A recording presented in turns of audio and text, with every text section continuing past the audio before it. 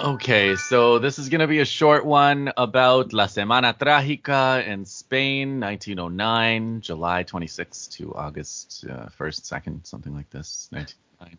Yeah, Uh, we're going chronological rather than because of its contribution to the outbreak of World War One, which, as far as I can tell, was just about nil.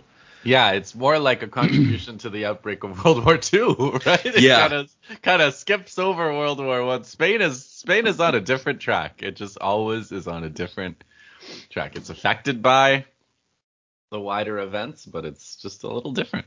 Just a little yeah, different. they're a little early with their dictatorship, and Yeah. yeah, and the Spanish Civil War is definitely a huge deal. But we wanted to start with a correction and apology on my part. So don't ask me how, but I got the name of a French socialist wrong.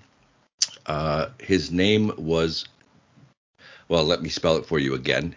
Guesde. Justin was quite correct. That's pronounced Gade.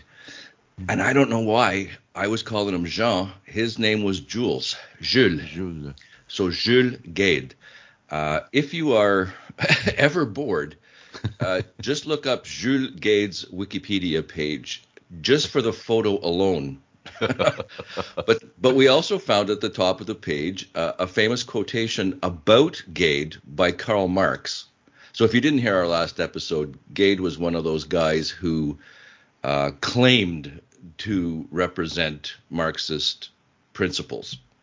Yeah. So And Lenin did not like him at all. I wasn't that keen on him myself. But Marx had a great line. He accused Gade and another Frenchman, Paul Lafargue, of revolutionary phrasemongering. And Engels said that Marx made the following comment. Ce qu'il y a de certain, c'est que moi, je ne suis pas marxiste. So what is certain is that if they are Marxists, then I myself am not. He's Gade was such that he made Marx repudiate Marxism. Quite an That's achievement. it's quite an So with achievement. that apology and nod to Justin's pronunciation skills done, we are going to Spain. We are I going. looked up this episode and found Raymond Carr and Joaquin Romero Maura, Oh, which is Maura, an Maura, interesting name, Ma- possibly. possible, right? Yeah, yeah. Yeah, you would definitely have an interest. You guys will know why that name jumped out on us very soon.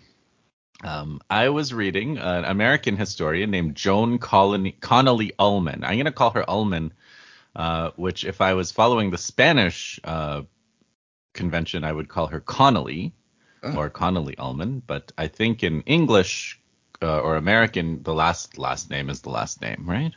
I think so.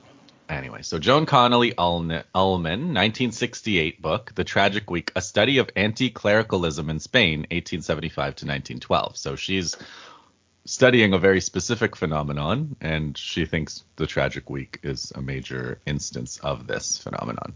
Hmm. What's interesting is she has a whole chronology of everything to do with anti-clericalism. Anti-clericalism being the anti-religious feeling, the feeling against priests and nuns and that kind of class of people that was such a major factor in the Spanish Civil War of the 1930s, as you'll see. And this is an outbreak of it. This is a major outbreak of it in 1909. And in a way, that's what Ullman's book is about. It's about how what started as a working class anti-war revolt ended up with the burning of a huge number of church institutions. Hmm. Like it's a interesting way that it starts and a very interesting way that it ends. Like Yeah. not really predictable turns, except she sets out to try to show you why it happens that way. Um, so she starts a chronology in 1833, the period 1833 to 1868, which she calls the Bourbon monarchy. The Bourbons are also in France or something, Dave? Yep. Yep. Yeah. But by 1833, the Bourbons have been overthrown by the Napoleon, right? Or are they Oh back? gosh. No, they made It's it. They made a comeback after Napoleon. Okay. So But they're in they were Spain certainly and not France. very popular because they wanted to go back to 17 because they wanted to go back to Yeah. the 1790s and pretend that Napoleon and all that stuff had never happened. Right. So there are these things. There are three Carlist wars because Carlos the Pretender, tries to become king. He refutes the claim of Isabel, the Infanta. We've covered all this, I think, a Yes. couple of years ago in our civilization series. So if you want to go back to that, you can. So that's 1834, and in 1834 there are already some convent burnings, some anti-clerical feeling in Barcelona and Madrid. And there's a royal decree providing for the dissolution of religious orders and sale of their property in 1837. So this is a contentious issue. It comes back and forth, back and forth. Are we going to take the church property or are we not? Should we take it? Should we not? Can we take it? And the law is passed and then it's overturned. It's passed and then it's repealed. So this happens. Watch for this. I'm going to go through several cycles of this. So the first Carlist War ends 1839. There's a second one from 1845 to 1848. And in 1851, there's a negotiation, a concordat. I guess it's a concordato, or not a concordat, but between the Vatican and the Spanish state gives the church their rights to their property again. But then the law is passed again in 1855-6 to take their property, and in 1859, it's repealed again. By agreement with the Vatican. So the government passes a law, and then there's a negotiation with the Pope, and then the Pope, it's overturned that way.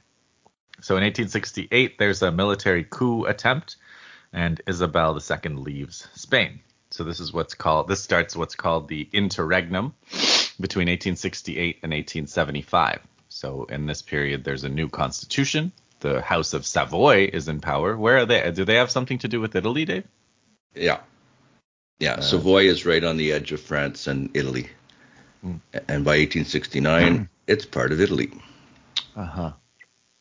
And there's a labor congress. So in terms of the socialist movement we talked about last episode, there's a labor congress in Barcelona. The first national labor federation is formed in 1870. 1872 to 1876, the third Carlist War. The first republic is declared in 1873, but it's ended by a military coup, a monarchist military coup in 1874. Hence the Bourbon Restoration, the period 1875 to 1899. And this is interesting because it's in 1876 that they say Spain begins its industrial revolution. So that's almost 100 years after. Not quite, but close to 100 years after Britain, right? Oh, gosh, yeah. So again, Spain is on a different timeline. Mm-hmm. Antonio Cánovas de Castillo becomes the head of government, the prime minister, under King Alfonso XII.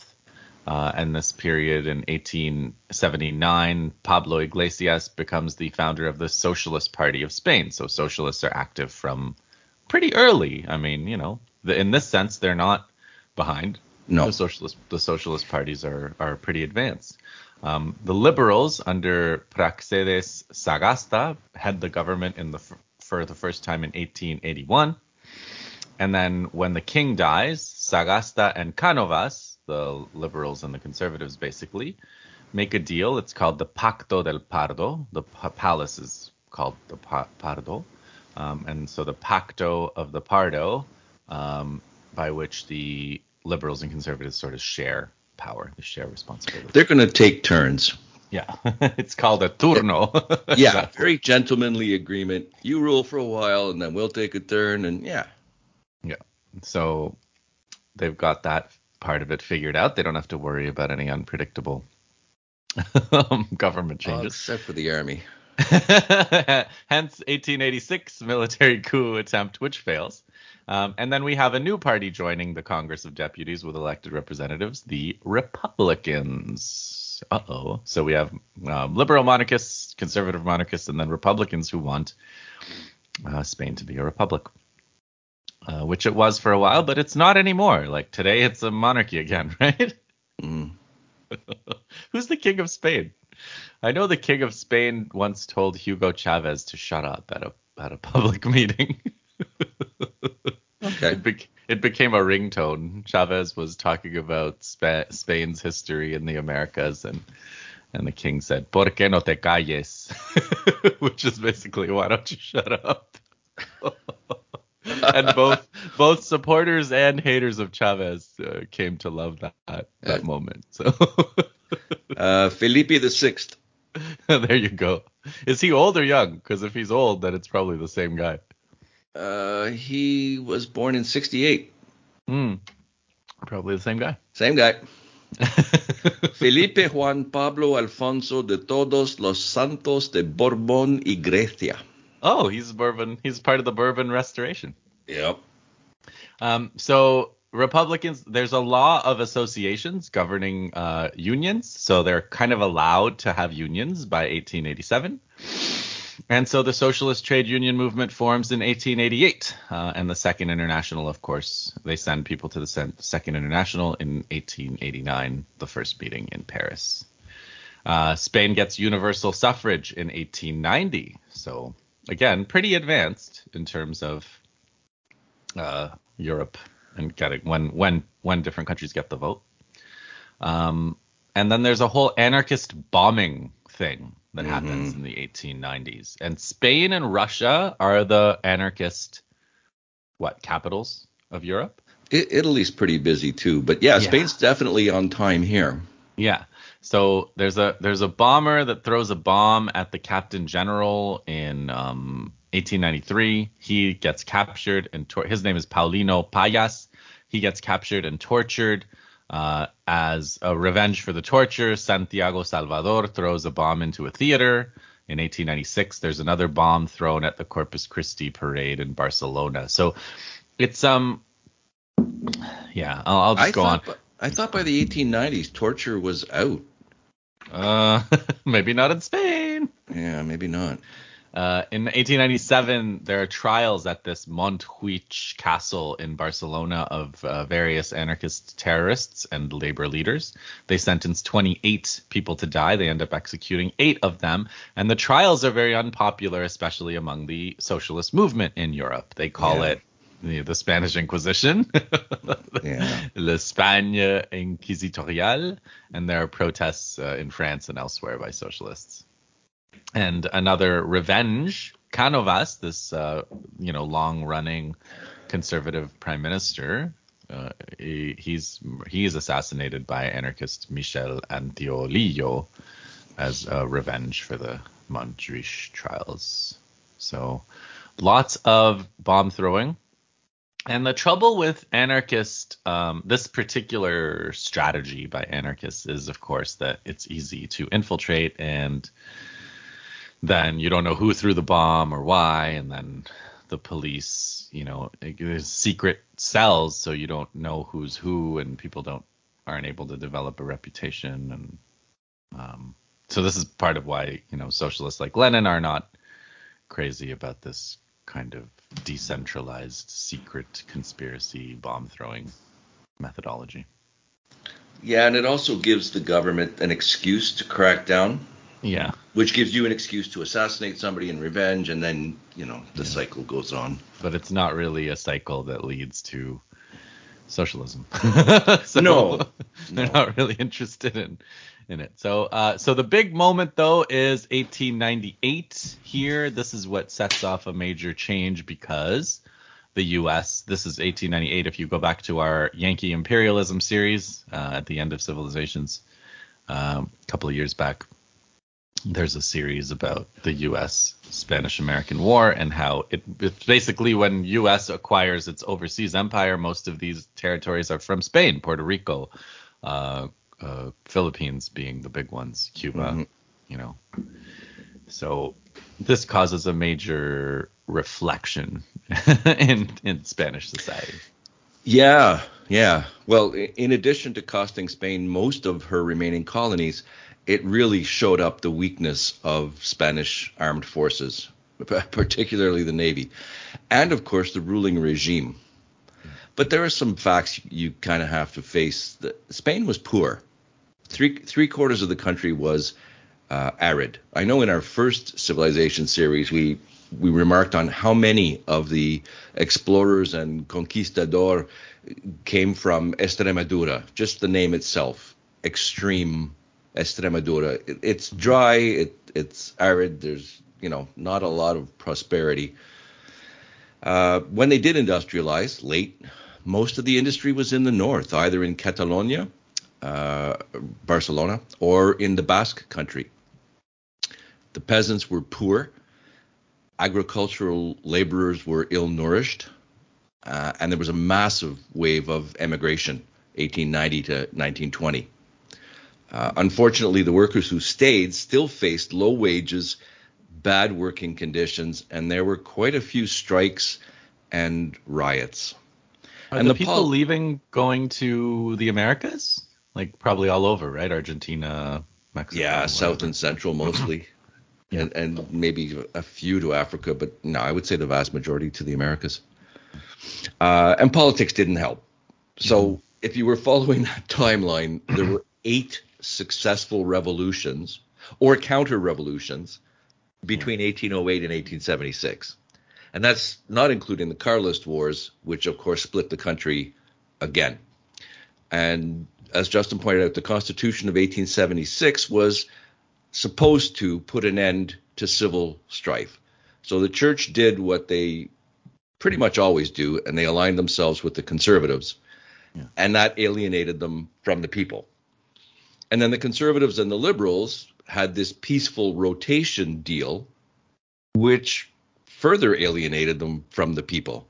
They manipulated elections, they distributed patronage, but that was basically all they did. Like, it's your turn to, fill your pockets, and then a few years later, it'll be our turn. And the only difference between them was that the liberals were anti-clerical.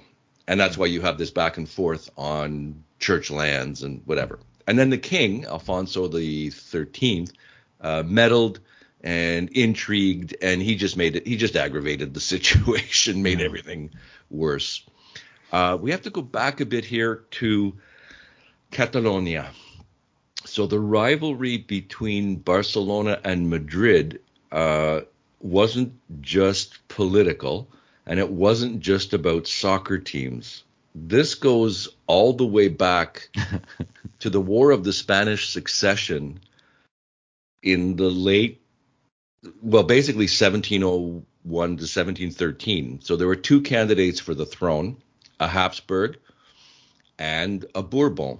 And the Bourbon was the grandson of Louis XIV. So we're going way, way back here. But basically, Barcelona and Madrid did what they've done ever since. They took opposite sides. Mm-hmm. So where Madrid liked the Bourbon, the French prince, Catalonia stood by the Habsburgs. And that means when the war ended, they lost. And not only did they have it rubbed in, but there were reprisals. Yeah. Now, there were... this thing goes across classes, too. Even conservative Catalans had long-standing grievances against the Castilians in Madrid. A lot of it had to do with the imposition of Castilian language and culture. Yeah, it's a different language, right? Catalan is like a little bit more like French, I guess. Catalonia. Sure. And then Basque is on its own. Yeah, and Basque is another. Yeah. So there's a class thing that Connolly Ullman, now I'm going to call her Connolly Ullman, I can't help myself. Connolly Ullman talks about where she says, okay, you get universal suffrage, workers' politics, bringing the masses in, but then you get the elites of these parties. Nobody really wants to mobilize on a class basis. So it kind of becomes this, how do you differentiate yourself? Well, you take a stand against the church, right? So that's another reason. That's another one of the kind of dynamics leading to the anti-clerical, clerical, anti-clerical. You can also take a stand against the monarchy. Yeah. So in Catalonia, you have regionalists, and these are Catalans who don't like Madrid. Yeah. But you also have Republicans. Yeah. And they have a longer tradition of agitation among the working class. And these two groups, regionalists and Republicans, even though they're both Catalan, they don't like each other, and they often fight, compete, cause trouble. Yeah, so try to get votes, positioning relative to the monarchy, positioning relative to the church, positioning relative to the working class, but that's the, third rail kind of thing, right? Yeah. So this is the game for the next 10 years, the decade of reforms leading to our 1909 tragic week. And this on the socialism kind of side of things. There's a law governing factory working conditions for women and minors that passes in 1900. There's a labor congress in Madrid. There's a new anarcho-syndicalist labor federation, and even the industrialists in Catalan support regionalism. So anarcho-syndicalism meaning probably Dave, I would say a disproportionate number of our listeners know what that means. But just in case, anarcho-syndicalists believe that you don't need a government, but instead you have a free association of producers, and they can plan and coordinate their activities without the need for a central coercive body. If you remove all the coercion, what you get is people producing for needs and under conditions of freedom and in free association with each other. So labor unions, not just to get better working conditions from your employers, but essentially to replace the government. Yes, exactly. That's their eventual goal. So they want to create institutions that they want to start running an economy right away, and then when the time comes, they'll just get rid of the government, and they'll discover they don't need it anymore. So not necessarily revolutionary in the sense of like an uprising or violence. Yeah, and yet revolutionary in fact and in intent. Yeah, and then so that's the anarcho-syndicalism, I think, is very much about like building a new society, to replace the old one. But then there's the anarchist kind of terrorist side of things, which is like you do they call it propaganda by the deed. So you throw bombs, you show people how fragile the government is by doing these anarchist actions, and then that also shows that the government will then like fairly easily collapse after taking a few of these hits. So maybe a flaw in the theory somewhere. Definitely that's what Lenin, Yeah, I knew you'd thought. Bring Lenin in. He didn't. I mean, I like I said, I actually again, listeners who have followed my work know that I'm very sympathetic to anarchism and continue to be, but speaking historically, let's just say it didn't quite happen here the way the anarchists thought it was gonna.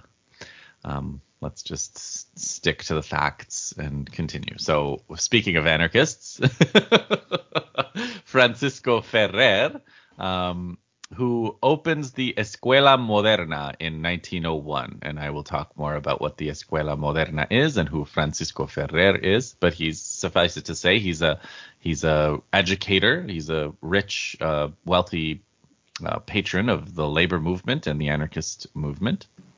At the same time, Alejandro Lerroux becomes the leader of the Republican movement in 1901, and the liberal Sagasta government requires religious orders to register. There's a failed general strike in Barcelona in 1902, and in 1903, someone named Maura, I can't remember his first name, I don't have it written here, but Maura forms a conservative government in 1903, repeals the latest attempt to make religious orders give up their property in 1904, resigns the same year. He's replaced by a conservative named Villaverde, who also resigns. The Liberal Party comes back. There's elections again in 1905. I should also mention in 1904, there's a crop failure and a famine in Andalusia. Which often contributes, right? Yeah. So the regionalists and the Republicans often don't see eye to eye, but in 1905 and 6, though, they found common cause. The Spanish army wanted a special law passed to govern offenses against their honor. This is after a cartoon in a Catalan journal had made fun of them. So again, hey, here Spain is on track, same as France with their Dreyfus affair. It's the army and the rest of the country. So now the regionalists and the Republicans began talking, because if we don't necessarily agree about the church or the monarchy, we can agree about the army. But the workers were kind of puzzled when their leader, Nicolas Salmeron, a respectable lawyer, proposed an alliance with Francisco Cambo, a self-made financier, and the regionalist right. So now the workers are thinking, wait a second, we don't want to cooperate with those guys. And some of them started looking for new leadership. And as you say, there'd been an epidemic of bomb throwing, and Barcelona had been pretty socialist and anarchist since the 1870s. But now the anarchists are beginning to be more influenced by French syndicalism. Mm-hmm. And they started to think that a revolutionary general strike might be the way to go. And the anarchists, they're not a powerful party. They make a lot of noise, but they're more of an irritant than anything else. Yeah. And the socialists were even less influential. We talked about the great socialist debate on tactics. Spanish socialists didn't want to destroy the state. They wanted to capture it. Right. And this difference in outlook makes it impossible for the socialists and the anarchists to cooperate. They did agree on anti-clericalism. Let's give them that. But, so in the view of both groups, Spain was poor and backward because of the church, because education was in the hands of the church. Yeah. And here's where your Francisco Ferrer comes in. He's a free thinker. He's got a financial backer, an elderly female admirer, and she funds his foundation of modern schools, which scandalized the clergy. The bishop of Barcelona advised his flock to send their sons to a brothel rather than a modern school. Yeah, it's getting a little heated over there. Oh my gosh. It's getting a little heated. The Ferrer organizes a rationalist education demonstration in Barcelona. It's fairly successful in 1906. And at that same year, 1906, anarchist Mateo Morral throws a bomb at King Alfonso's wedding party. He's marrying a German princess, I think. And he, this is a big bomb, Dave. This bomb kills 24 people and wounds 107 people. So like a lot of bombs, that they set off are usually. This is a big bombing. So rather than be captured, Morral commits suicide, but Francisco Ferrer is arrested as an accomplice, and they basically use this bombing as a reason to go after the school. So they permanently close the Escuela Moderna. They say, these are the ideas that motivated the terrorist Mateo Morral. Right. And therefore, Ferrer is to blame, and modern education is to blame. So he was released, though, a year later, 1907. Yeah. And that's the stage when Alejandro Lerroux, a Republican, my source describes him as a demagogue. So yikes. Yeah.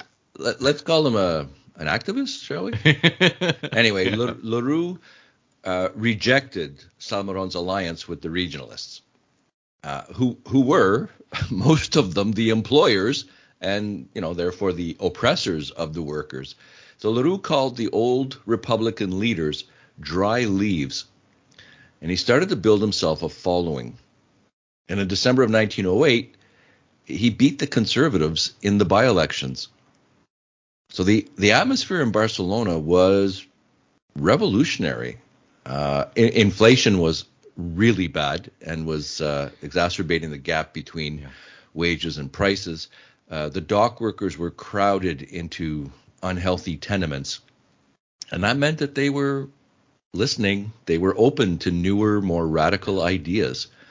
And even the civil governor of Barcelona, Osorio, could feel it. And he warned the Spanish government, it's in the streets. Yeah. It's getting bad.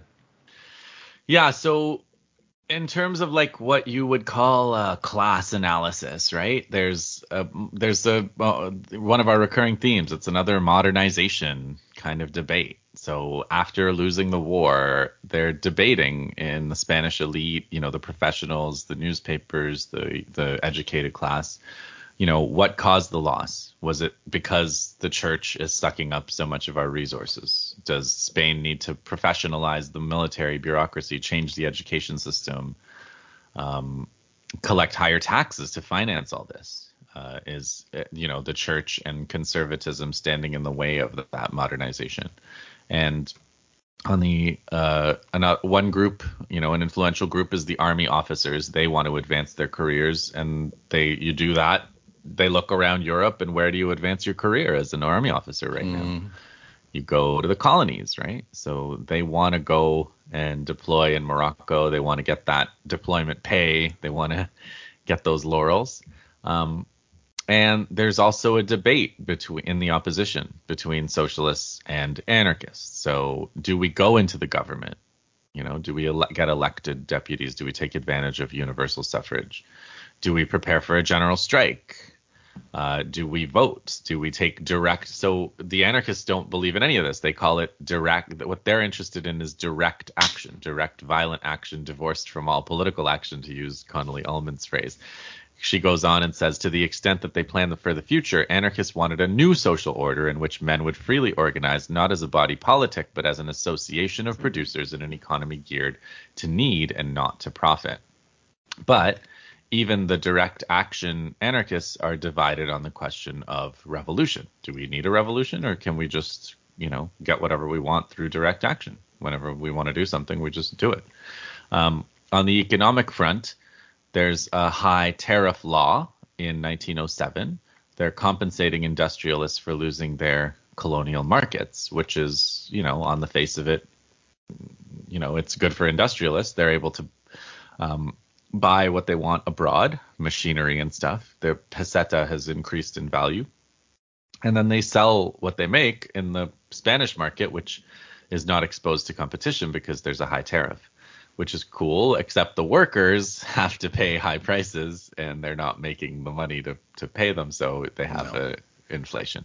And also the fact that they're not, industrialists are not able to, they have a smaller market. They have a protected market, but they have a smaller market, which means, they don't have as much demand for labor, which means unemployment is also high. So we have inflation and unemployment in Spain, which is like kind of what Europeans associate the Spanish economy to be in general. And there's also, like you mentioned, a lack of housing. Sewage systems are in bad shape. There's like separate worker suburbs that are in bad condition around Barcelona. Most of the industry in Spain is in Barcelona and like a few other coastal cities, but like it's mainly Barcelona. And illiteracy, there's no real plan to fight illiteracy. It's between 46 to 57% if you looked at different workers' neighborhoods of Barcelona. So, education is an issue. So there's all these long-term major problems that the society has, and the workers don't see a solution coming from the liberals or the conservatives. Well, and no, the government's going to make it worse. They're going to provide the catalyst. Yeah. And that came in the summer of 1909. And again, it's the army. You mentioned Morocco. There'd been an attack on Spanish railway workers in Morocco by local tribesmen, and the army called up reservists to serve there. And you've got a great description of how this works. I think this is awesome. Go ahead. So this is a long quote from Ullman, Connolly Ullman.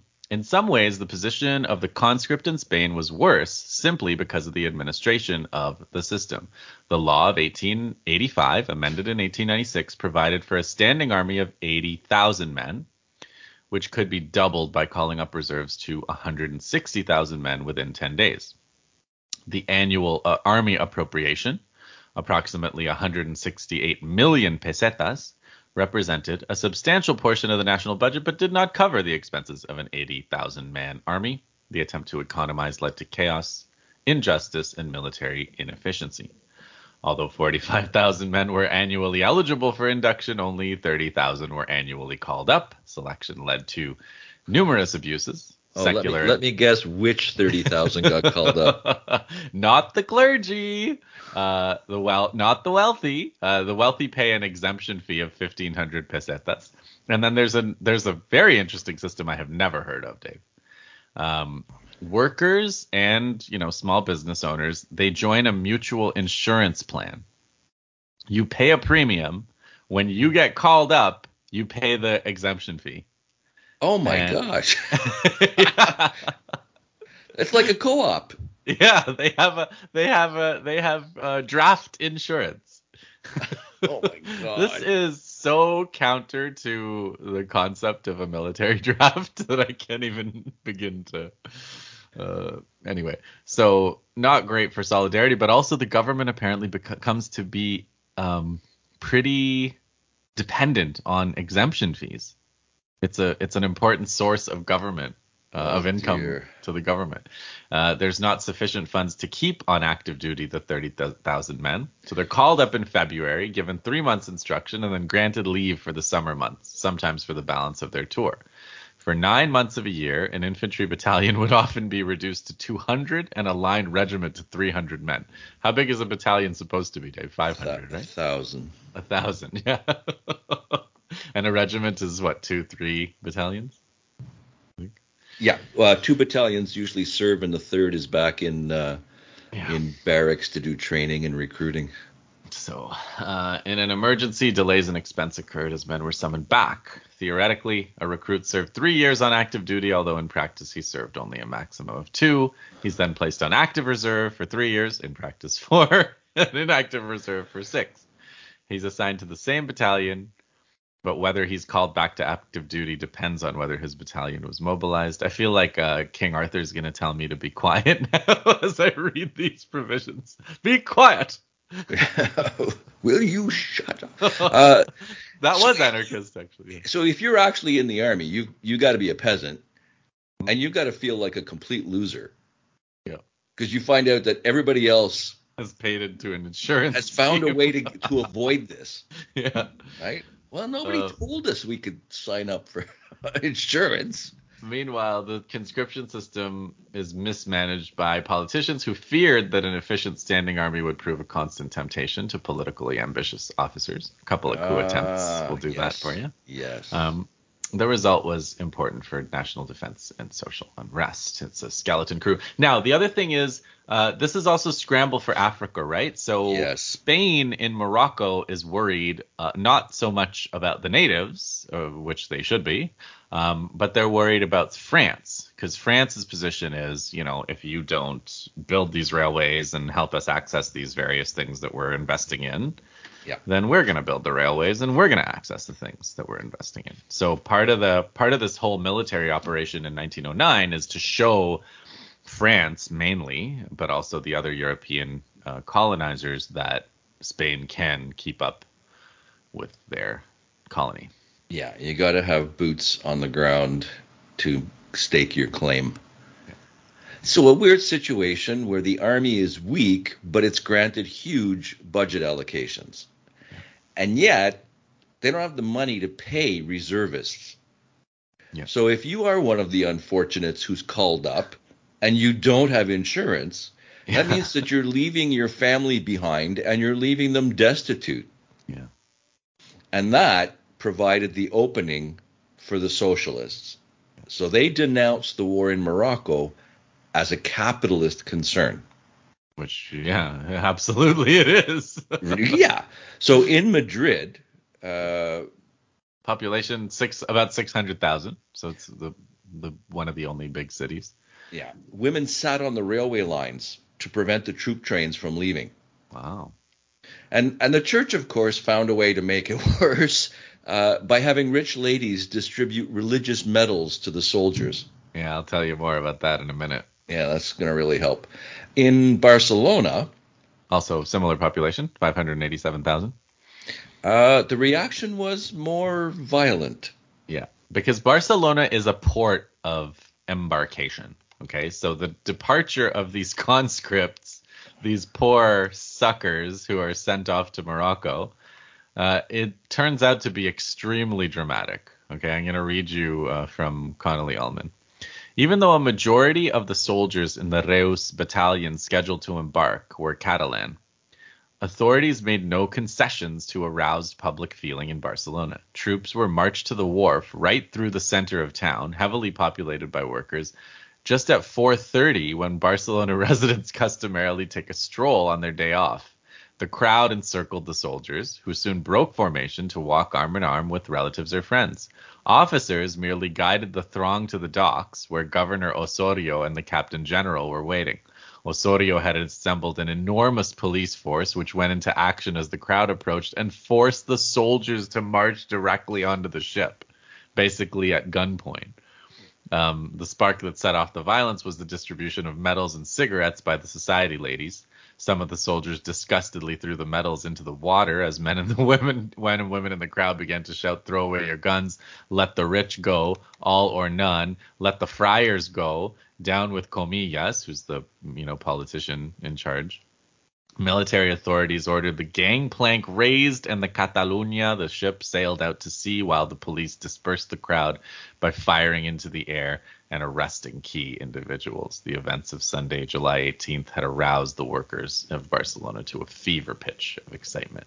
So Maura, the prime minister, the next day, July 19th, this is a week before a tragic week now, he announces, okay, listen, no more new embarkations from Barcelona. We're not going to do that again. That did not go well. But the anti-war movement, still has new material because there's a war. The war actually starts in Morocco against the so-called tribes of the Rif Mountains in Morocco. They're fighting Spanish troops on the 18th, and they're beating them. So there are big protests on the Rambla. The Rambla is this gigantic walkway. If anyone's ever been to Barcelona, it's a great place to go for a stroll. You really have to. Incredibly wide, no cars, goes on forever. Markets, cobblestone, architecture by Gaudi. I loved. I went to Barcelona. I don't know, maybe 10 years ago, just to visit. It was pretty cool. So there's a big protest on the Rambla, and they're distributing literature about how the Spanish are losing the war too. So losing a war is also always fuel for an anti-war movement, right? Yeah. And then a miracle happened. The socialists and the anarchists finally agreed to combine and to call a general strike for the 26th of July. The trams, the streetcars, were run by a conservative who had fired all of the union members among his employees and replaced them with scabs, and they were called blacklegs in Barcelona. Not sure why. Color their pants, I hope. And the strikers solved that problem by turning the trams over in the street. So within a day, Barcelona was completely cut off. And one particular target of the strikers and the Republicans was the church. They attacked and burned nearly 50 religious buildings, including a number of convents. According to eyewitnesses, the incendiaries, the people setting the fires, were mostly women and teenagers. Now, reports say that they took special care to avoid harming monks and nuns. They seem to have taken the approach that they were freeing these people from their vows. Corpses were exhumed in the graveyard and examined for signs of ecclesiastical torture. So this is pretty long-standing grievances that are being dug up here, literally. Some incendiaries put on clerical vestments and had a masquerade party. This outraged conservative opinion. Yeah. I mean, turning over streetcars is bad. Digging up the church graveyard and putting on clerical vestments is beyond the pale. There's another thing they do, which is dancing with like a corpse of a nun, apparently. Great. Yeah. Well, Which apparently, like I heard stories of that during the Spanish Civil War too. It's like, what a weird. Anyway. Yeah. Well, It is what it long-standing is. grievances, right? Yeah, exactly. So it I'm made sure I'm that when sure the church repression started came, it. yeah, yeah, it just guaranteed that when repression came, it would be especially severe. Yeah. So here's some long-term stuff about this anti-clerical issue. So the education issue is a big part of it. Barcelona, in particular, has 43 secular schools. This is the capital of industry. It's the capital of secularism. Outside of Barcelona and the entire rest of the country, there's 67 secular schools. All the rest are religious. So that's like hundreds or thousands of other schools that are religious. And a lot of the middle class professionals go through the secular school system, and and many of the workers' leaders are, of course, also anarchists. Francisco Ferrer, this Escuela Moderna. This was part of a wider European movement, and the relationship between anarchism and education is, there's something to it. There's something there. Ullman says, in France and Italy, anarchists had begun to stress the importance of school as an agency for preparing individuals who would replace the authoritarian state with a new society.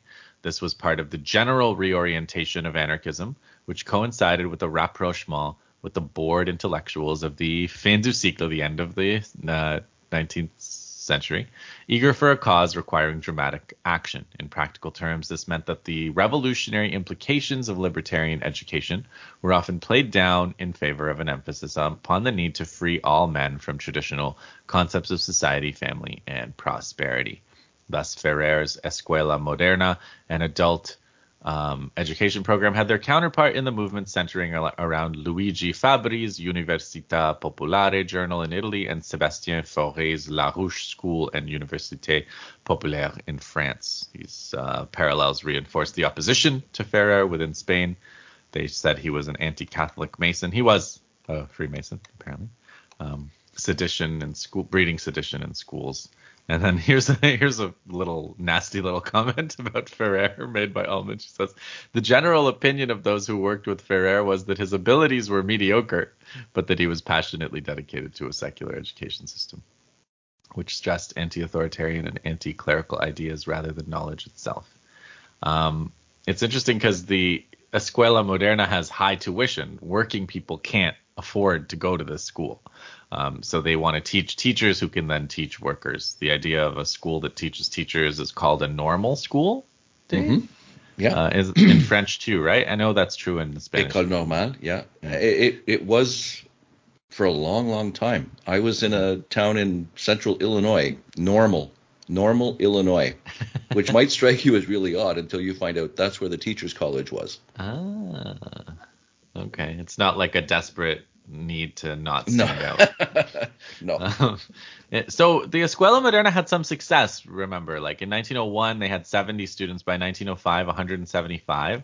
Their textbooks were adopted elsewhere in Barcelona and Catalonia. They had influence in, by the time it was closed, 34 schools and 1,000 students total. Many of these schools, Ullman says, consisted of little more than a sparsely furnished room located in a political or labor center and were taught by a teacher with little or no professional training. The success of such schools was a reflection of a desperate need and desire for education among workers to which organizations of every type attempted to respond. And the main organization that responds is the church. And a lot of their people in the church are employed in education. A lot of their money is made in education. So this is like a kind of a head-to-head battle over the education sector between, anarchists, but also any kind of modernizers and the church on the other hand. So it's a really passionate issue, and it leads to this passionate response, something that starts as an anti-war protest and a workers' strike that ends up really, really taking it out on the church. Maybe we should do a history of education at some point, Yeah, that's a great idea. because it helps you understand why you have essentially conservative governments who are so interested in tinkering with the Yes. curriculum in schools, right? Look at the Yeah. states now. The States, India right now is Even in Canada, this has been going on for a long time. Conservatives, absolutely. they want obviously intelligent army officers, and they want technicians. So Yeah. they promote the teaching of math and science, and make sure that there's not too much history, Yeah. or that it's patriotic history rather than, well, the kind of stuff we're bringing up now. Don't want students knowing that. They might get anarchist ideas. So the movement spread into the towns of Catalonia from Barcelona, and it spread easily because the government was so inept. The Minister of the Interior basically abdicated responsibility and transferred power from the civil governor to the army. The local army commander was new to his post and completely ignorant of the geography and layout of the city of Barcelona. So he's got to go in and restore order and doesn't know what the city looks like. The troops under his command didn't want to shoot civilians. And at this stage, the conservative classes were still largely inert. They weren't doing anything. In the city, workers stormed the bakeries and the gun shops. Make sure you got bread and Yeah. weapons. They put up barricades in the streets. There were snipers patrolling the rooftops, and the army had to call in reinforcements. After 4 rather ineffective days, the army lost patience. They announced that they would shoot anyone they saw in the streets. And that still didn't work. They weren't making any progress. So the general brought in light artillery and started bombarding the wide central avenues, I imagine including the Ramblas. The last pockets of resistance were finally eliminated. So how does the government explain what happened? Well, they adopted a conspiracy theory to explain the strike. It wasn't a spontaneous outburst, even though Governor Osorio had warned them about it. Instead, they saw it as the work of a small group that had directed the strike and the burning of the convents. And in that sense, they're completely wrong. There were no conspirators. LaRue's Republicans took advantage of the chaos in some areas to declare a republic, but they withdrew very quickly after that, like a matter of a couple of days. Socialists and anarchists had only planned a 48-hour general strike. Right. And they even proposed setting up a group of volunteers to protect churches and convents. Like they knew this was going to happen, right? Yeah. And many of the militant Republicans blamed their leaders for not taking control and providing more direction. So the government is completely wrong. It wasn't a revolution led by a tight group of conspirators. It was a protest movement that got out of hand. And it spread because the feeling among the grassroots was so strong, and because the military was so inept and couldn't deal with it. Mm-hmm. But the government said it was a conspiracy, so we have to find conspirators. And they found one. Oh, Francisco. Yeah, they found Francisco Ferrer, who had no part whatsoever in La Semana Trágica. He was actually in England at the time. But never mind. He was back in Spain, so they arrested him. On October 13th, he was shot. Yeah. So Ullman thinks he was there, I think. So,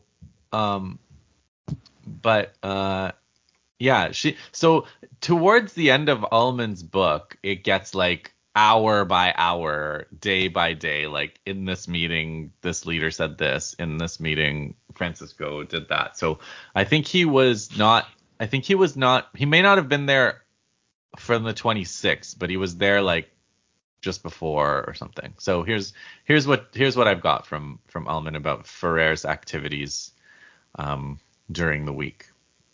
He says, in the where are we? In the ensuing debate, half century of impassioned debate of whether Ferrer was in fact the author-in-chief of the rebellion, that's what they accused him of, one matter has too often been obscured. No popular explosion of the magnitude and intensity of the tragic week is the work of one man. The complexity and savagery of the underlying causes frightened Spanish society, which sought relief by discussing the events in simplistic terms of good versus evil, society versus anarchy, and by making one individual bear at least the moral responsibility for the events. So he comes to Barcelona from his farm to discuss the problems with leaders of the labor movement and newspaper people, so on. So his first stop is Miguel Villalobos Moreno, who's his contact in the Labor Central Solidaridad Obrera. Through the previous week, Ferrer had followed the preparations for the anti-war demonstration through the enthusiastic report sent to him by Moreno, so he's not on the scene, right? Moreno did play a role in launching the general strike. The socialist member of the strike committee did not know about these contacts or thought them unimportant. So Moreno's waiting at the railroad station when Ferrer arrives at 8:30 a.m. They talk about the plans for a new rationalist school, primarily for the benefit of Ferrer's police escort who stood nearby. So he's under complete surveillance at this time. They move to the far side of the station where they discuss the strike. Moreno triumphantly showed the older man a copy of the editorial Remember as proof of the radical willingness to collaborate in the movement. Ferrer, still skeptical, tried to bring his friend to his senses. He reminded him of past deceptions practiced by the Radical Party and of its recent conflict with Solidaridad Obrera over the typesetters strike, expressing the doubts that the radicals would now work for this with the syndicalists. So there's a intra-left disunity, right, which Ferrer is worried about. He says, what if the secret purpose of the radical leader Iglesias is to cause us to blunder? Moreno said, for better or worse, it's already begun. Ferrer said, look, if there was a serious movement that was going to lead to anything, it has all my sympathy, but if it was going to be a flash in the pan, I regret it. They agree not to meet again that day. Ferrer then goes to his publishing firm and discusses his doubts with Cristobal Litran, his business manager and an official of the Radicals, Casa del Pueblo. He visits print shops, photo engravers, undoubtedly concerned with the need to provide an alibi for his activities. He stopped repeatedly to discuss the day's events with acquaintances, for he still believed there was not a proper ambiance for an uprising. So they're debating the revolution question during the strike. He says because events in central Barcelona were moving at a slower pace than the suburbs. He's going everywhere to the union leaders and telling them it's not revolutionary conditions. They tell him just shut up and stop being so defeatist. So he leaves Barcelona at 1:30 a.m. and he tells his last words to his colleague as he leaves are, don't deceive yourself. No party is going to carry a revolution. There's nothing here, nothing. Believe me, drop all political adventures and devote yourself to working seriously on behalf of education. And I guess that's when he goes to England or somewhere else. And he comes back after the events. So when it all is said and done, three clergy are killed in the events, two of them deliberately.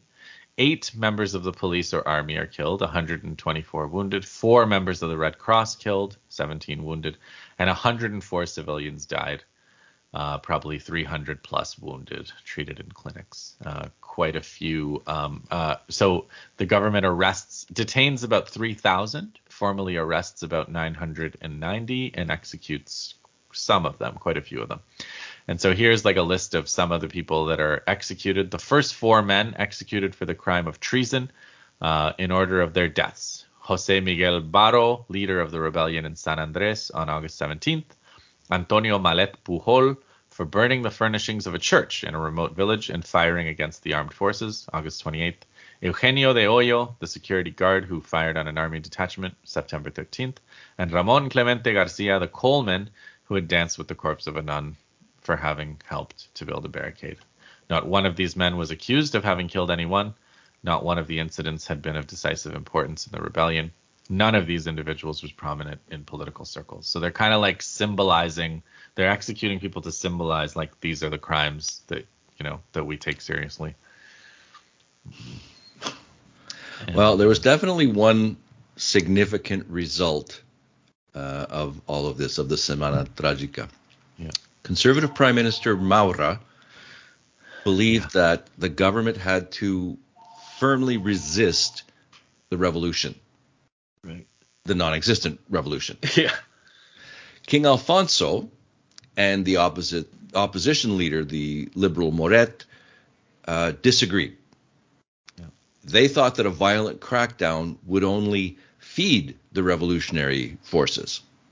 So the king, who intervened in politics frequently, decided to sack Maura and divert Republican anger away from the monarchy. Kind of, blame the conservatives for this. And the liberal Moret took over as prime minister. There's incredible detail on all of these machinations. Also, the trial, transcripts of the trial, finding out who was where and who said what in Ullman's book. There's also a conspiracy theory that went around about Ferrer. Check this out. The conspiracy theory is that they did all this, the radicals, to get a republic proclaimed so that they could make money shorting the monarchy's state bonds and creating a drop in the stock market. It's impossible to prove this, obviously, but No. It turns out Ferrer had amassed a fortune through smart stock moves during bad times. Oh.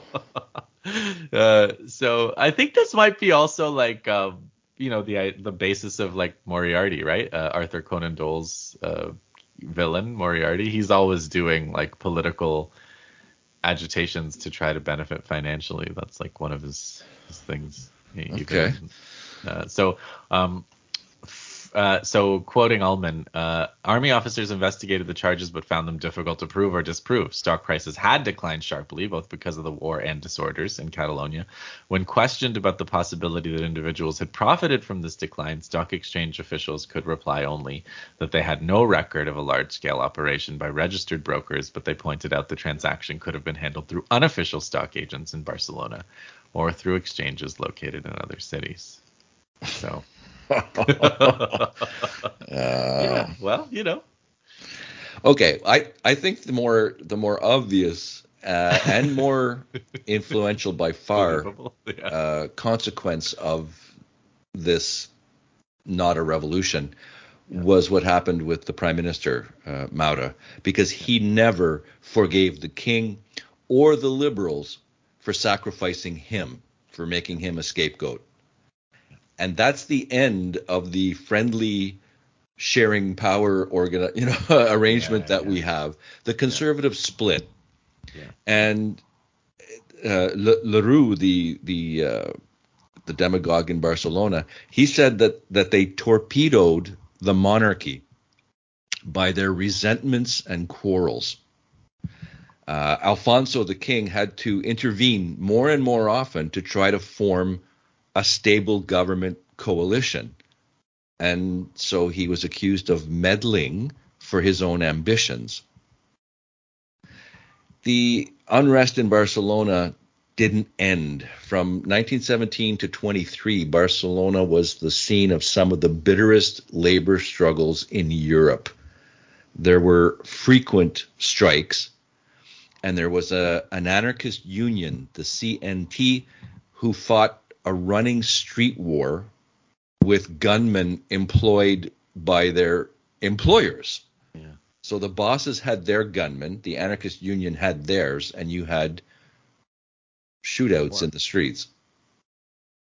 Crazy stuff.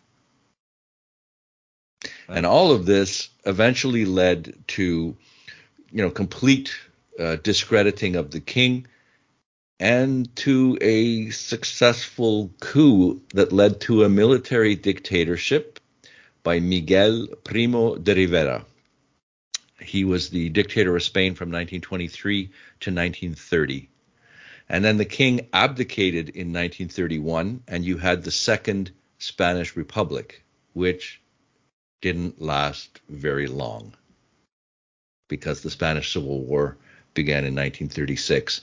And guess who was on the opposite side of the Republic? Could it be the Catholic Church and the army? Yeah. Yeah. So bad news for Spain, all coming out of this overreaction to a general strike that got out of hand. I mean, I wonder what would have happened if they hadn't gone after the churches. Yeah, Ullman says something. Well, yeah, that's on the protester side. But Ullman also says, the wise thing to do would have been to just let them protest, and they would have certainly burned out. It was not a pre-revolutionary situation. Yeah. Ferrer was right, So they could have just let them protest. But okay, so that's it. I mean, we're it's only been a year and a month, and we're now done the distant causes of World War One. Right, and we'll try to do the immediate causes in one or two episodes. Sounds good. Okay, stay tuned, everybody.